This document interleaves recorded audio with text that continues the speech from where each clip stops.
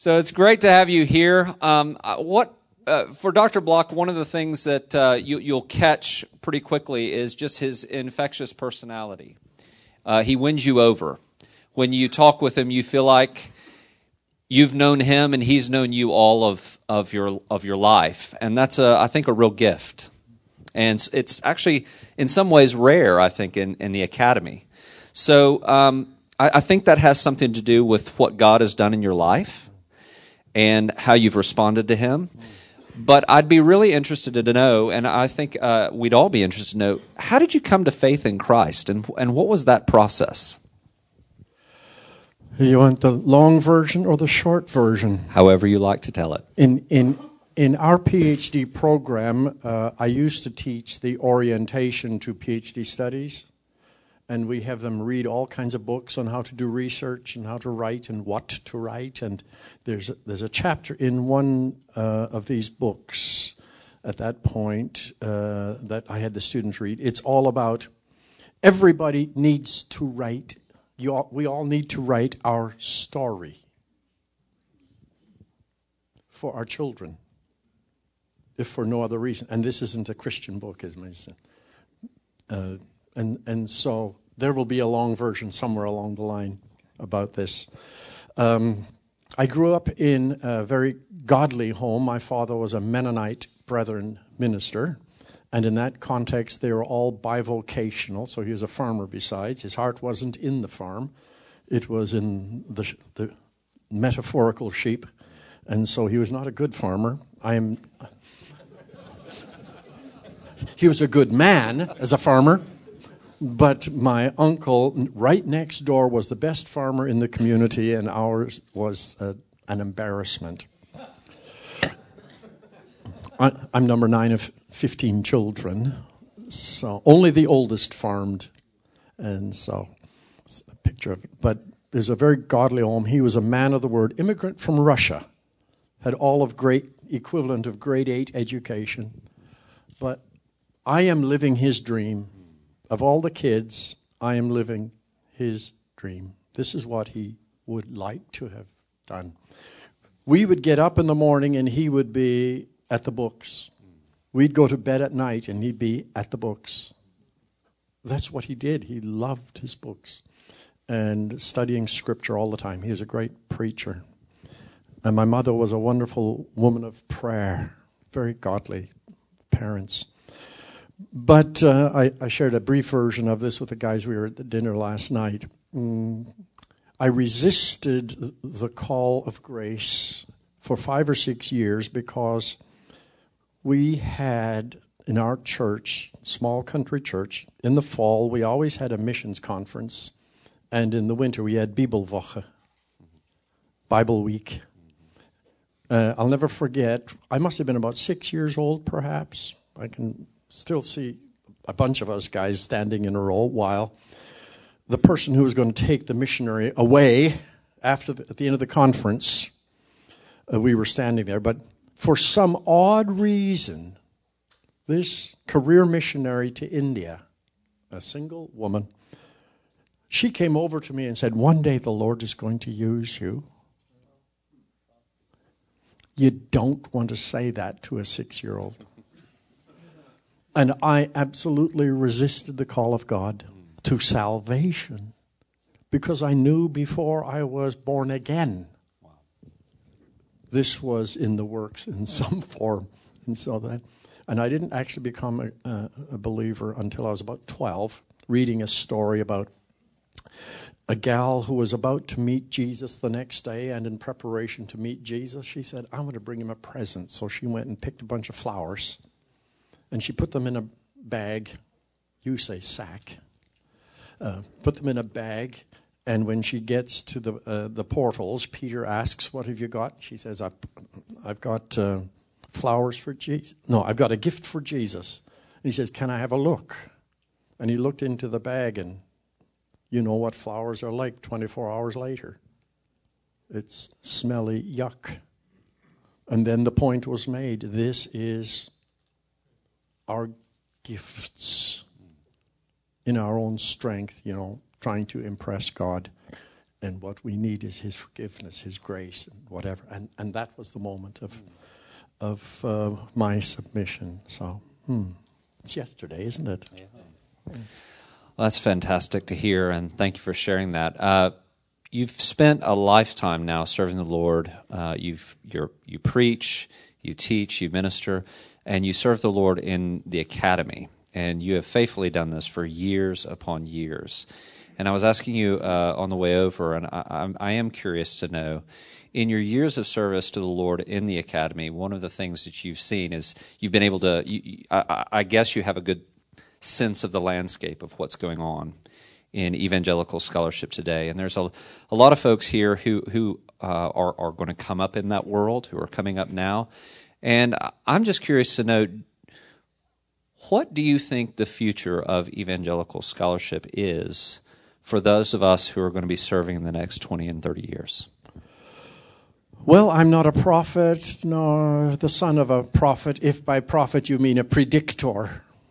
Prophets do other things, but in that sense, perhaps. Boy, it's really tough. The issues that we're facing these days, I mean, we've got an issue on our campus right now. When I get back on Thursday, I have to speak to a gathering of people on how I read Genesis 1, 2, and 3. And some of you are probably aware of the issue on our campus. I think this is... at issue here is what drives our reading of Scripture. Is it influences extraneous to Scripture or issues internal to? And by extraneous, we can ask the ancient Near Eastern world. And of course, I was trained in that with Alan Millard, as you know. So I do a lot of A&E stuff, and I refuse to read the Bible Gnostically, as if this came out of ether. It arises out of a world and it speaks to a world. But on the other hand, we can become so infatuated with that other world that it trumps the reading of Scripture. That's a concern for me. The other concern, of course, is not the ancient world, it is the modern world, the relationship of the discoveries of science with our readings of Scripture. I think this is going to be a critical thing. On the one hand, we ought not fear science. We ought to push the scientists to be good scientists, godly scientists, whatever else. The first year I was at Wheaton, we had Sir John Houghton on our campus to give a lecture. Some of you know the climatologist or whatever else. Fabulous, godly man. He gave an address on big science, big God. Some of us are paranoid of what science is doing. I don't think we should be. The bigger the world, the bigger the God behind the world. That's my view. But I think we tend to confuse the data that the research is producing with our interpretation of the data.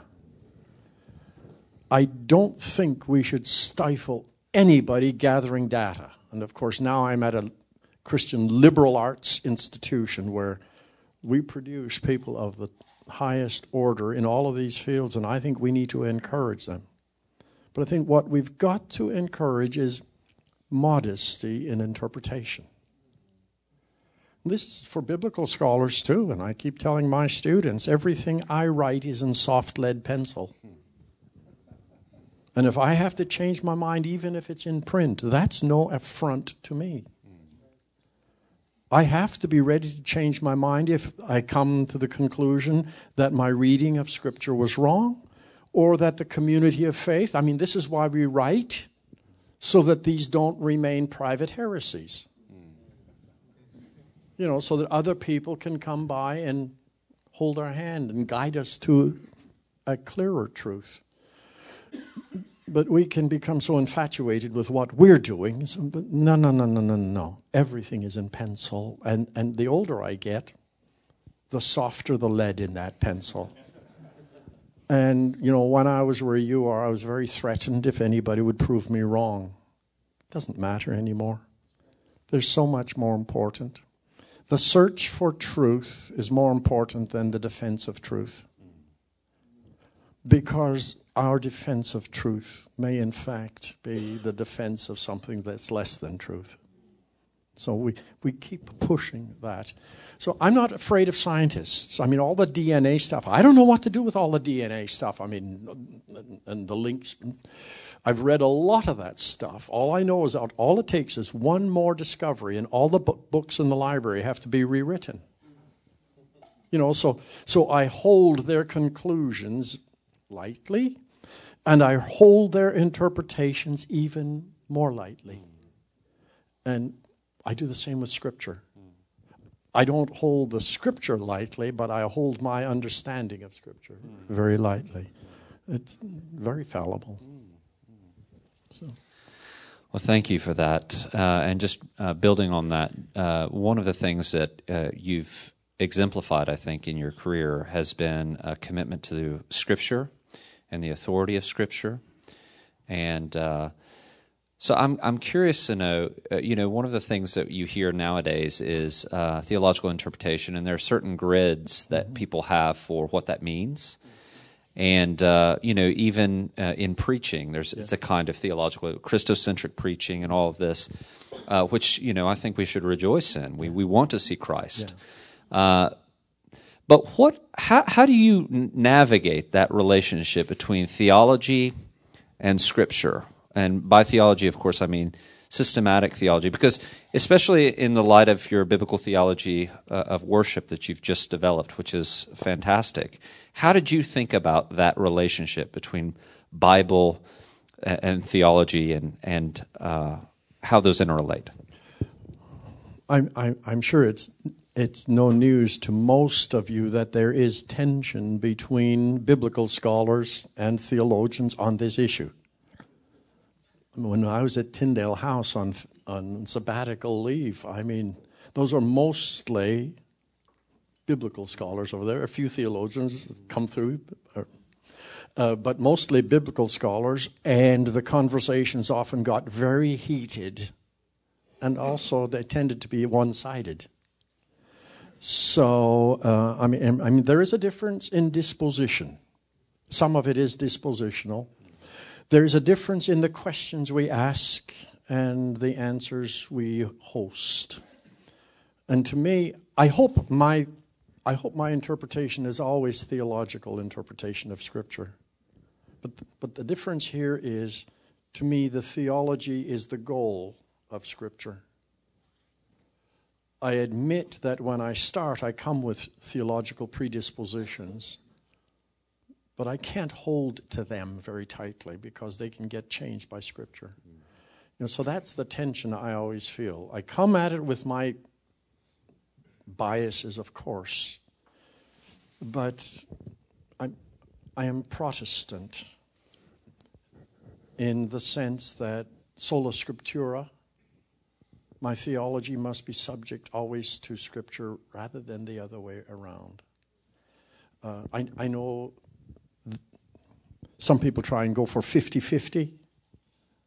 I probably err on 60-40 and whatever else. I mean, we have to keep talking to each other. That's why we need each other. We can't all be TIS people. God calls us to do our work, but He doesn't call us to do it in isolation. He calls us to have colleagues on the other disciplines, and together we represent the truth, I think, rightly. That's excellent. Thank you for that. Now, because I brought up this biblical theology of worship, first of all, thank you for this work. This is something that needed to be done, I think, and I'm just curious to know, you mentioned this in chapel, but what drove you to this project, other than the course and Dr. Aiken's prodding?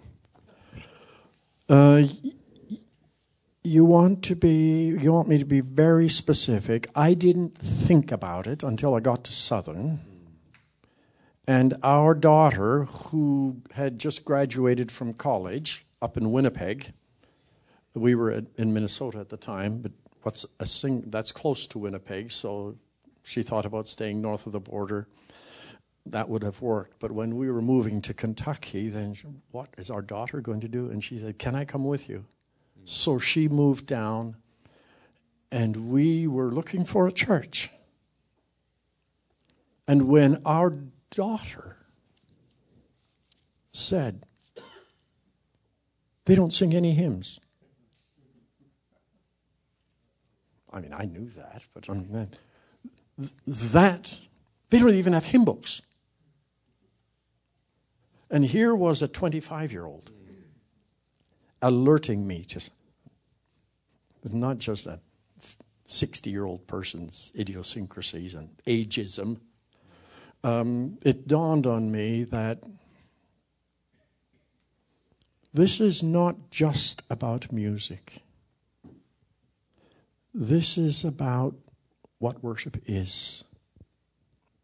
It's about theology. And in the course of the next 4 or 5 years, as I was out preaching in different kinds of churches, there were more and more issues about which I had serious questions. I always felt like asking, what is the biblical or theological warrant for what you're doing? And I found the answers to be more and more bankrupt. The people in the worship industry aren't asking those questions. They're asking what works. And when you're asking that question, what is it you want to work? And I discovered the answer is a full church. You want to, as a pastor, you want to look good to the district superintendent. Last year we had an average of 150 people. This year it's 250. Must be doing something wrong. Well, I've lived with Ezekiel for a while. And I discover from Ezekiel is chapter 31 that a full house is a sign that everything is wrong. But we can be so seduced by a worldly agenda that I started asking. And then when I proposed to Dr. Aiken, who is dean, you think we should do a course like this? Well, the school is 150 years old. There never had been a course on a biblical theology of worship.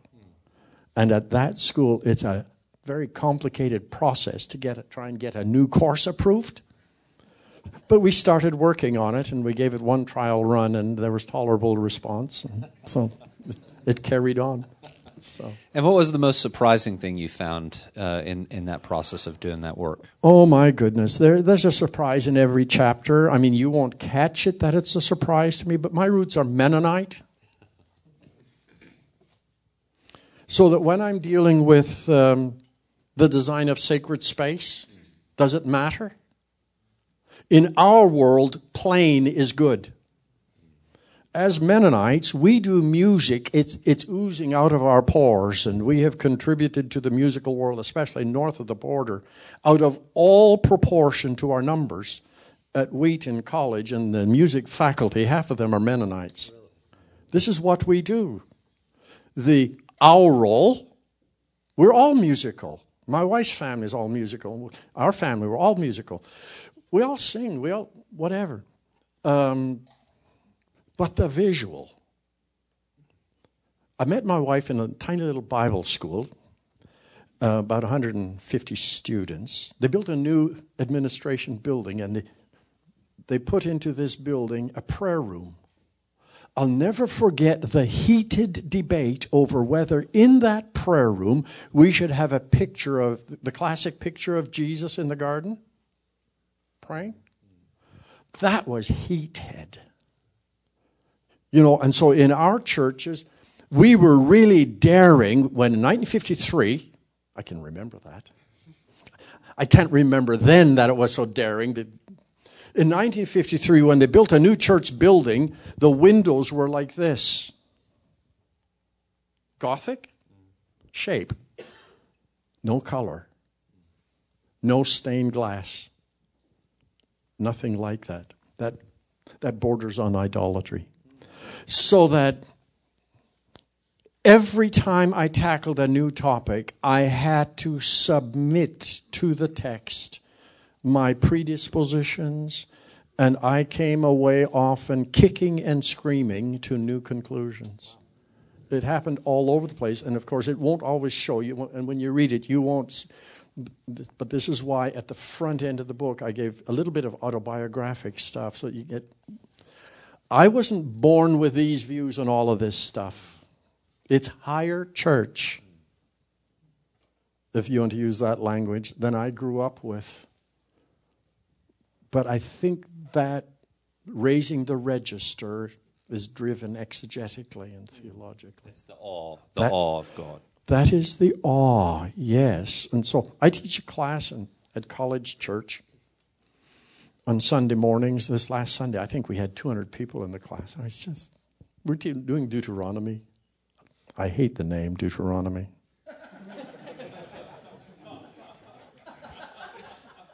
It got the history of interpretation off on such a wrong track, and we've not been able to shake it.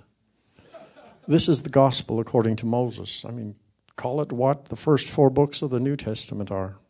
In any case, we had 200 people. Somebody asked me, why do you wear a tie when I teach? In summertime, I don't always. And I have 2 reasons. One, and I'm not legislating anything here. But I'm at the point, having worked my way through this as a spokesperson for God, everything I do must provoke reverence and awe. That's my calling.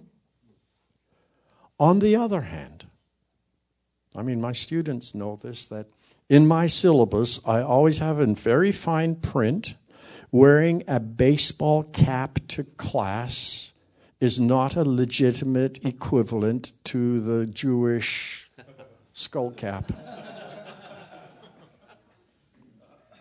This is a sacred task in which we are engaged, and I think we need to approach everything. I mean, all of life is worship. All of life. And if I am teaching, when I teach a class, I do it out of respect for the people. When you people on Monday morning go to work, I mean, this is a middle class, lots of upper middle class people in this one. When they go to work, they dress appropriate to it. This is a sacred task. And so, out of respect for them, I want them to know I'm tipping my hat to you. And I think that is appropriate. But we don't do that. I mean, it's my life. I can do my thing, and that's idolatry. But we can say that dressing like this is idolatry too. Yeah. So I will not define it. I mean, I don't say tie is what you need. I mean, who designed this crazy thing? The Dutch prince at one public event took a scissors and cut her off like this. It makes no sense. It doesn't, unless you want to choke somebody. But the other side of it, given contemporary definitions of propriety, we're always better to err and a register just a little higher than a register that's too low. If we want to commend the gospel to people. So, but I'm an old fogey by now. One of the things that you draw out in your book is, and it picks up on what you just said, that worship, all of life is worship. But you have an entire section on family and worship. Now, I think that's, there's a lot of folks in here, I think, that are very interested in that topic. And how can we foster families that worship? Is there anybody here who was in the class the first time I taught it at Southern? Was that the first time we were in that side room? The first time I taught the class, there was no section on family worship in the course. Did we do? No. That must have been it then. And so students came to me afterwards and says, you really should have spent a week on family worship. Well, yes, we should have. That was a great oversight. So the next time around, we put something in on family worship. So I scoured the scriptures for how families do worship.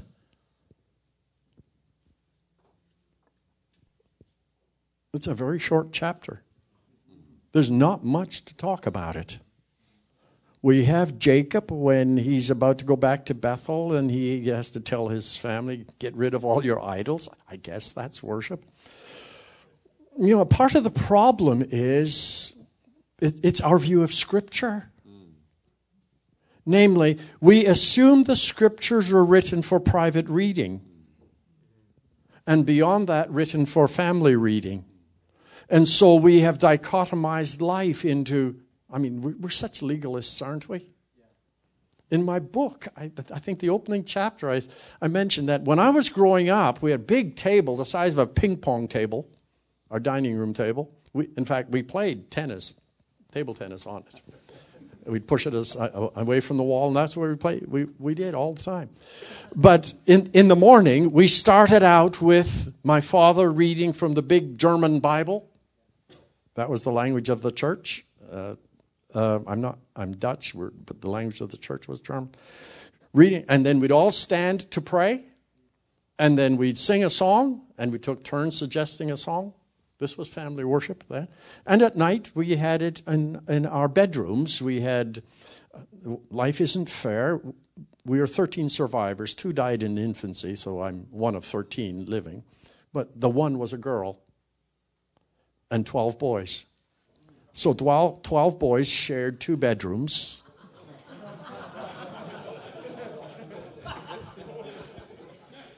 My sister had her own room. Life is not fair. And she kept saying life is not fair. But in any case, in the evening, we'd read 13 verses of Scripture, and then we'd get on our knees to pray, always oldest to youngest, always. These were the rituals. And they were legalistically followed. Well, I shouldn't say legalistically, but anyhow, legally followed. Where do we get that from? I've read Psalm 1 over and over and over again. Blessed is the man who doesn't walk in the counsel of the ungodly, nor sit in the seat of sinners, or stand in the way of scornful. I got it wrongly, but his delight is in the Torah of the Lord, and in the Torah he meditates day and night. He's not talking about reading Scripture privately. Unless, and this is the important unless, that psalm is written to the king, which I actually think it is, based on Deuteronomy 17. The only person in Scripture who is told to read the Scriptures for himself is the king. Joshua in his role, this Torah shall not depart, but you shall meditate on it. He is functioning as a virtue. He's never called a melech, but he's functioning as the leader of the people. It's not about Israel being in on his devotions. It's addressed to him. You, the leader, your task is to embody worship before the community. And so you meditate. But I think the meditation on the Torah is not based on having a manuscript in front of you. It's based on having memorized it. And the function of the Levitical priests, I think in the Levitical towns, I've got an essay coming out on this in a Milgram thing. The function of the Levitical towns and the Levitical priests there was to help the people memorize Torah. And when the text says in Deuteronomy 6, hear, O Israel, Lord, these words shall you shall speak of them when you stand and when... It is not you shall speak of them. It's not offering commentary. You shall speak them. And so I think that the Scriptures are written for public hearing. You know, so that when I'm working on that chapter, looking for places for private family devotions, I mean, all of a sudden puts everything in perspective. And I come to the conclusion again that family worship is not primarily ritual. Family worship is life. And it's how I, as a father, fulfill my role as a father. That's what my kids need to see. They don't need to see me reading the Bible. They need to see me living the Bible. And so there's a section on how men do this, how wives do and mothers do this, how young people do this, and how old guys like me now do it. So they don't need to see me reading the Bible. They may, but that's not the virtue. They need to see me living it.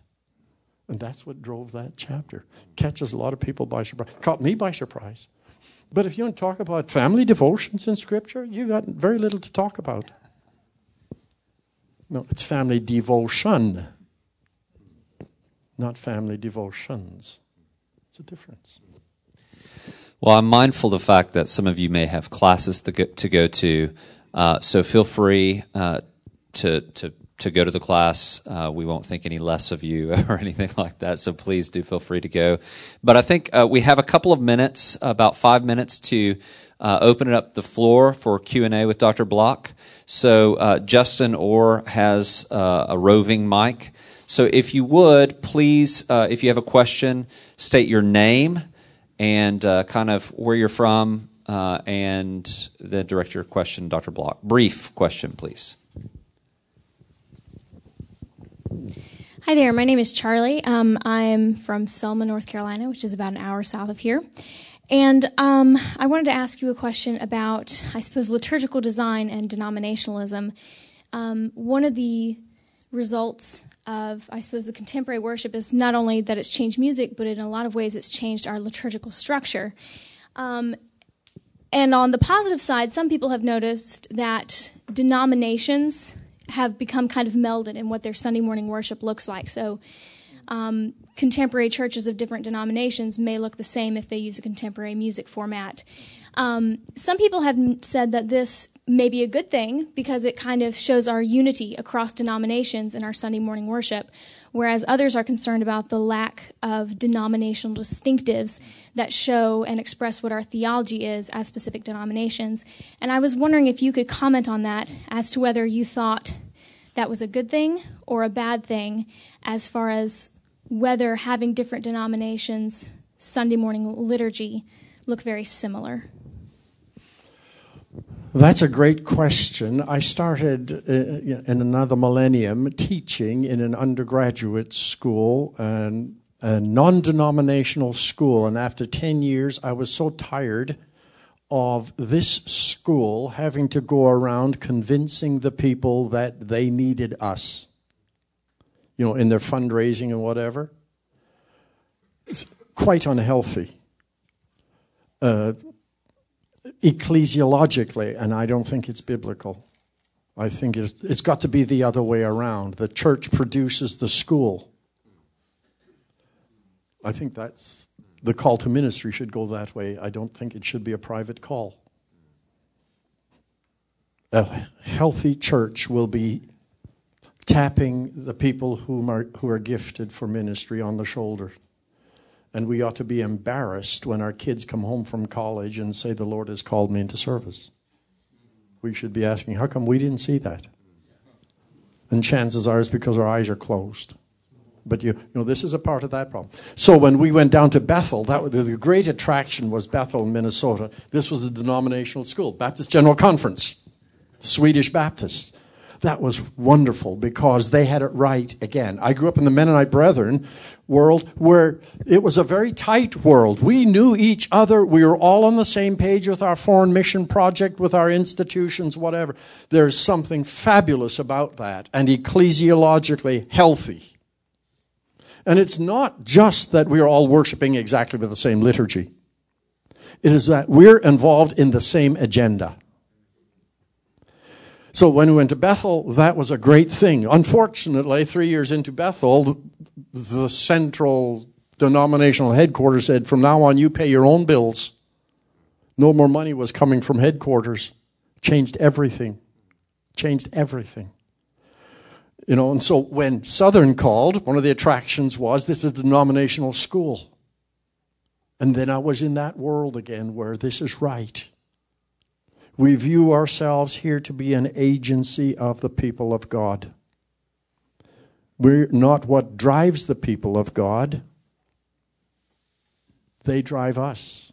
And so we are serving them. So to me, ecclesiologically, the loss of denominations, the loss of jealousies between denominations, that's not a bad thing. But I weep the loss of denominations because what has happened is it's individualism raised to a corporate level. So that we don't need the church down the street. In fact, we compete with them. Sometimes even within our own denomination. It ain't right. It isn't right. Denominations, districts, superintendents ought to have churches working together, not pulling against. So just because you've got a denomination doesn't mean everything is right. But I do lament, we are now in an independent church, college church. It's a wonderful church, and they do a lot of things right with reference to worship and all the rest of it. And they've got a great missions program going on. And we've got satellite daughter churches. So there's a fellowship of churches here. But we don't have a healthy enough respect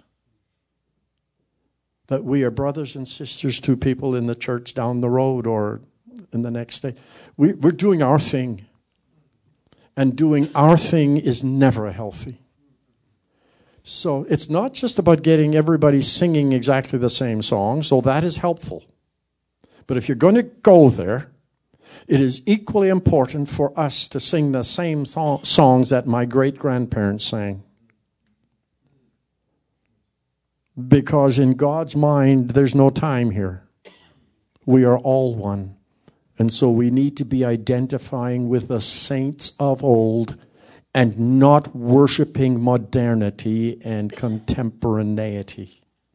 That's the problem. So.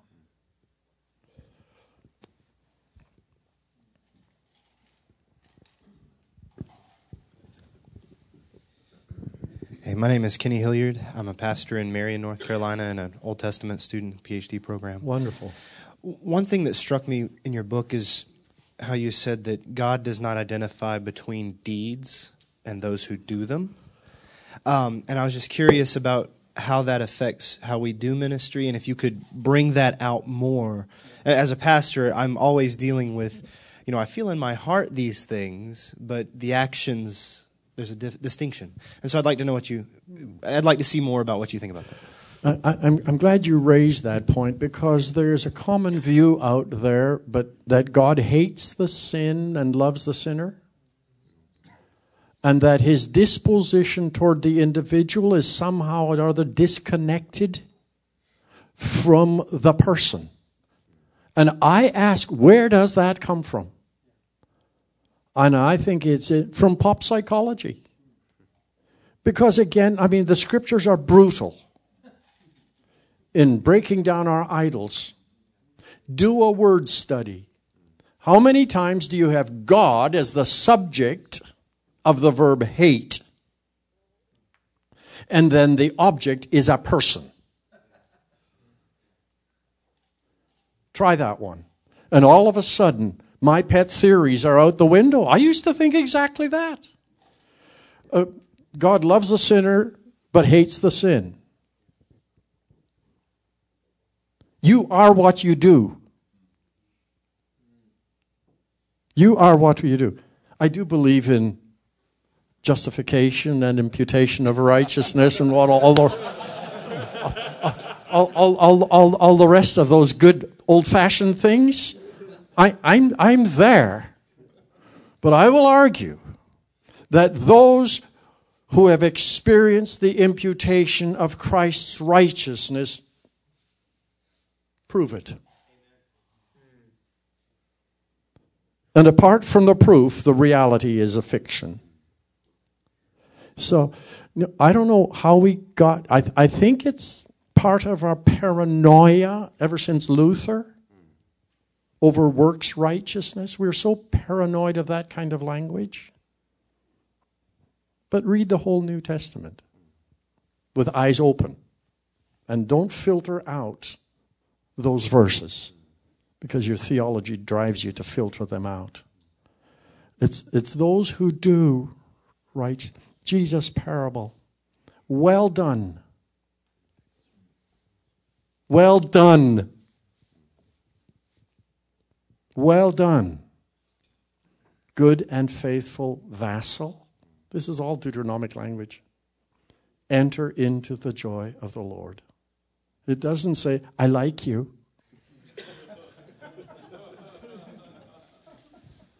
So I think,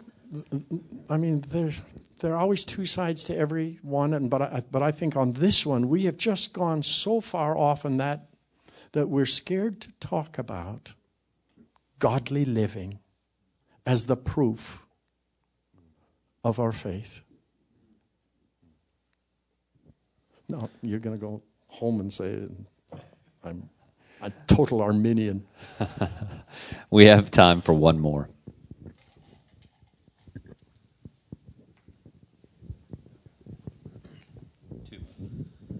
Sorry. I default to him, though. My name is Derek Futrell. I'm a pastor, and then in Martinsville, Virginia, and then also one of the PhD students here. In your book, you make a really distinct difference between the proclamation of God's Word, meaning the reading of God's Word, and not the preaching of God's Word, even though you do elevate preaching in your chapters. So would you mind speaking a little bit to the anemia of the public reading of God's Word today? Oh, why is it that if you want to hear the Word of God, you have to go to a liberal church? I am actually quite exercised about this.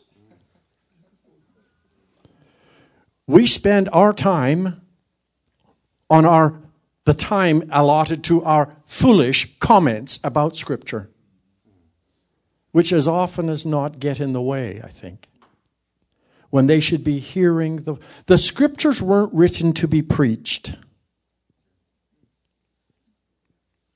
They were written to be heard. They are the sermons. And they were written to be heard whole cloth. Not just piecemeal, like we had at our church last Sunday. He reads one verse in Romans, and then he gives us a 30, 40-minute unpacking of the verse. This isn't the book of Proverbs.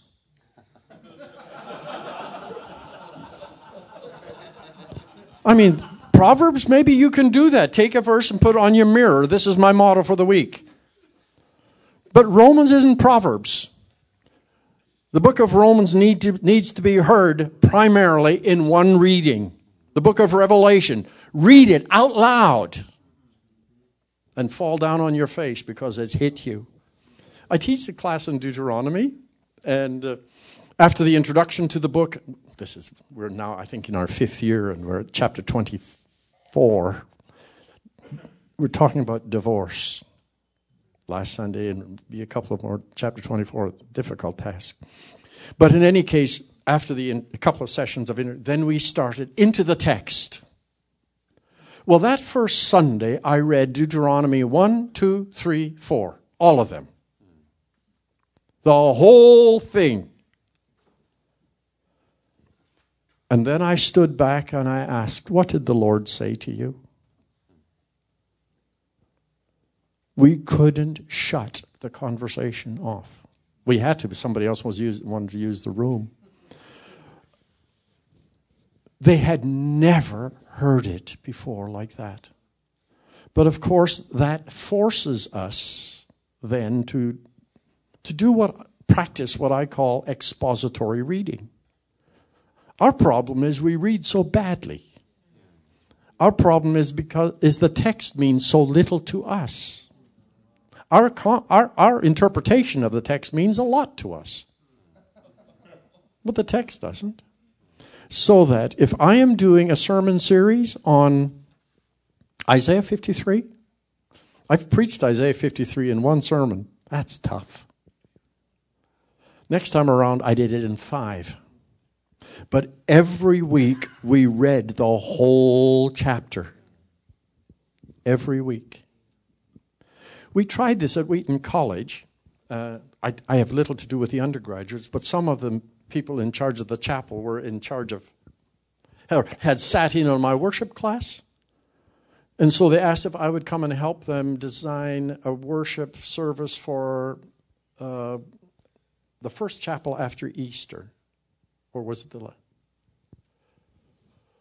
the last chapter before Easter? I've forgotten what it was. Maybe the last chapel before Easter. I said, well, they wanted me to preach. I said, why should I preach? Can't we let the scriptures preach? So what we did is we had prayer, the liturgy, prayer, and a couple of songs, really nicely done. And then we read. And I just started by saying, hear the word of the Lord. And I read John 13, 14, 15, 16, 17. My wife was in on that service. She knew we were doing something really silly. By the time we were done, you could have heard a pin drop. The awe. But that means we've got to devote some time to how we read. We read so badly. And it is not that not just anybody can read. This is a sacred task. It must be read so that the voice of God is heard. Not the voice of the reader. So I lament the loss of Scripture in evangelical churches.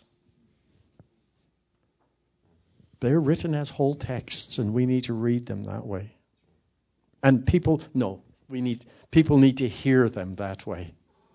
They were written for the community to hear together. So we are united in the word by the word that we've heard. So that, yeah. But I'm an old fossil. Last question. No? All right. Well, why don't we give our thanks to Dr. Block.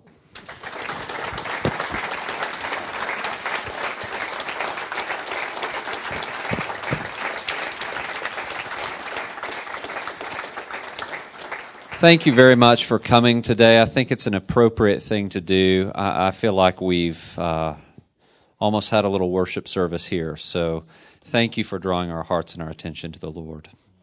Let's bow together in prayer.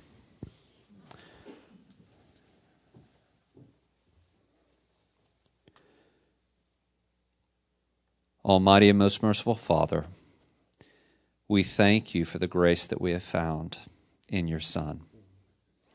We thank you that we are united together by your Spirit, and we go forth as your children into this world to proclaim and promote the good news of the gospel of the kingdom, which breaks forth on all of us in our world. And Lord, we wait for the day when you bring your consummation to this world. We wait for it when we say, come quickly, Lord Jesus. We thank you, God, for the opportunity to be spurred in our faith, in our worship, to be reminded, God, that we are people of the book. We are people to be shaped and nurtured in your word together as we hear your word proclaimed, read, and through it we worship you. We thank you for Dr. Block. Thank you for his ministry. Thank you for his family. And we ask, God, your blessings upon them. In Christ's name we ask these things. Amen.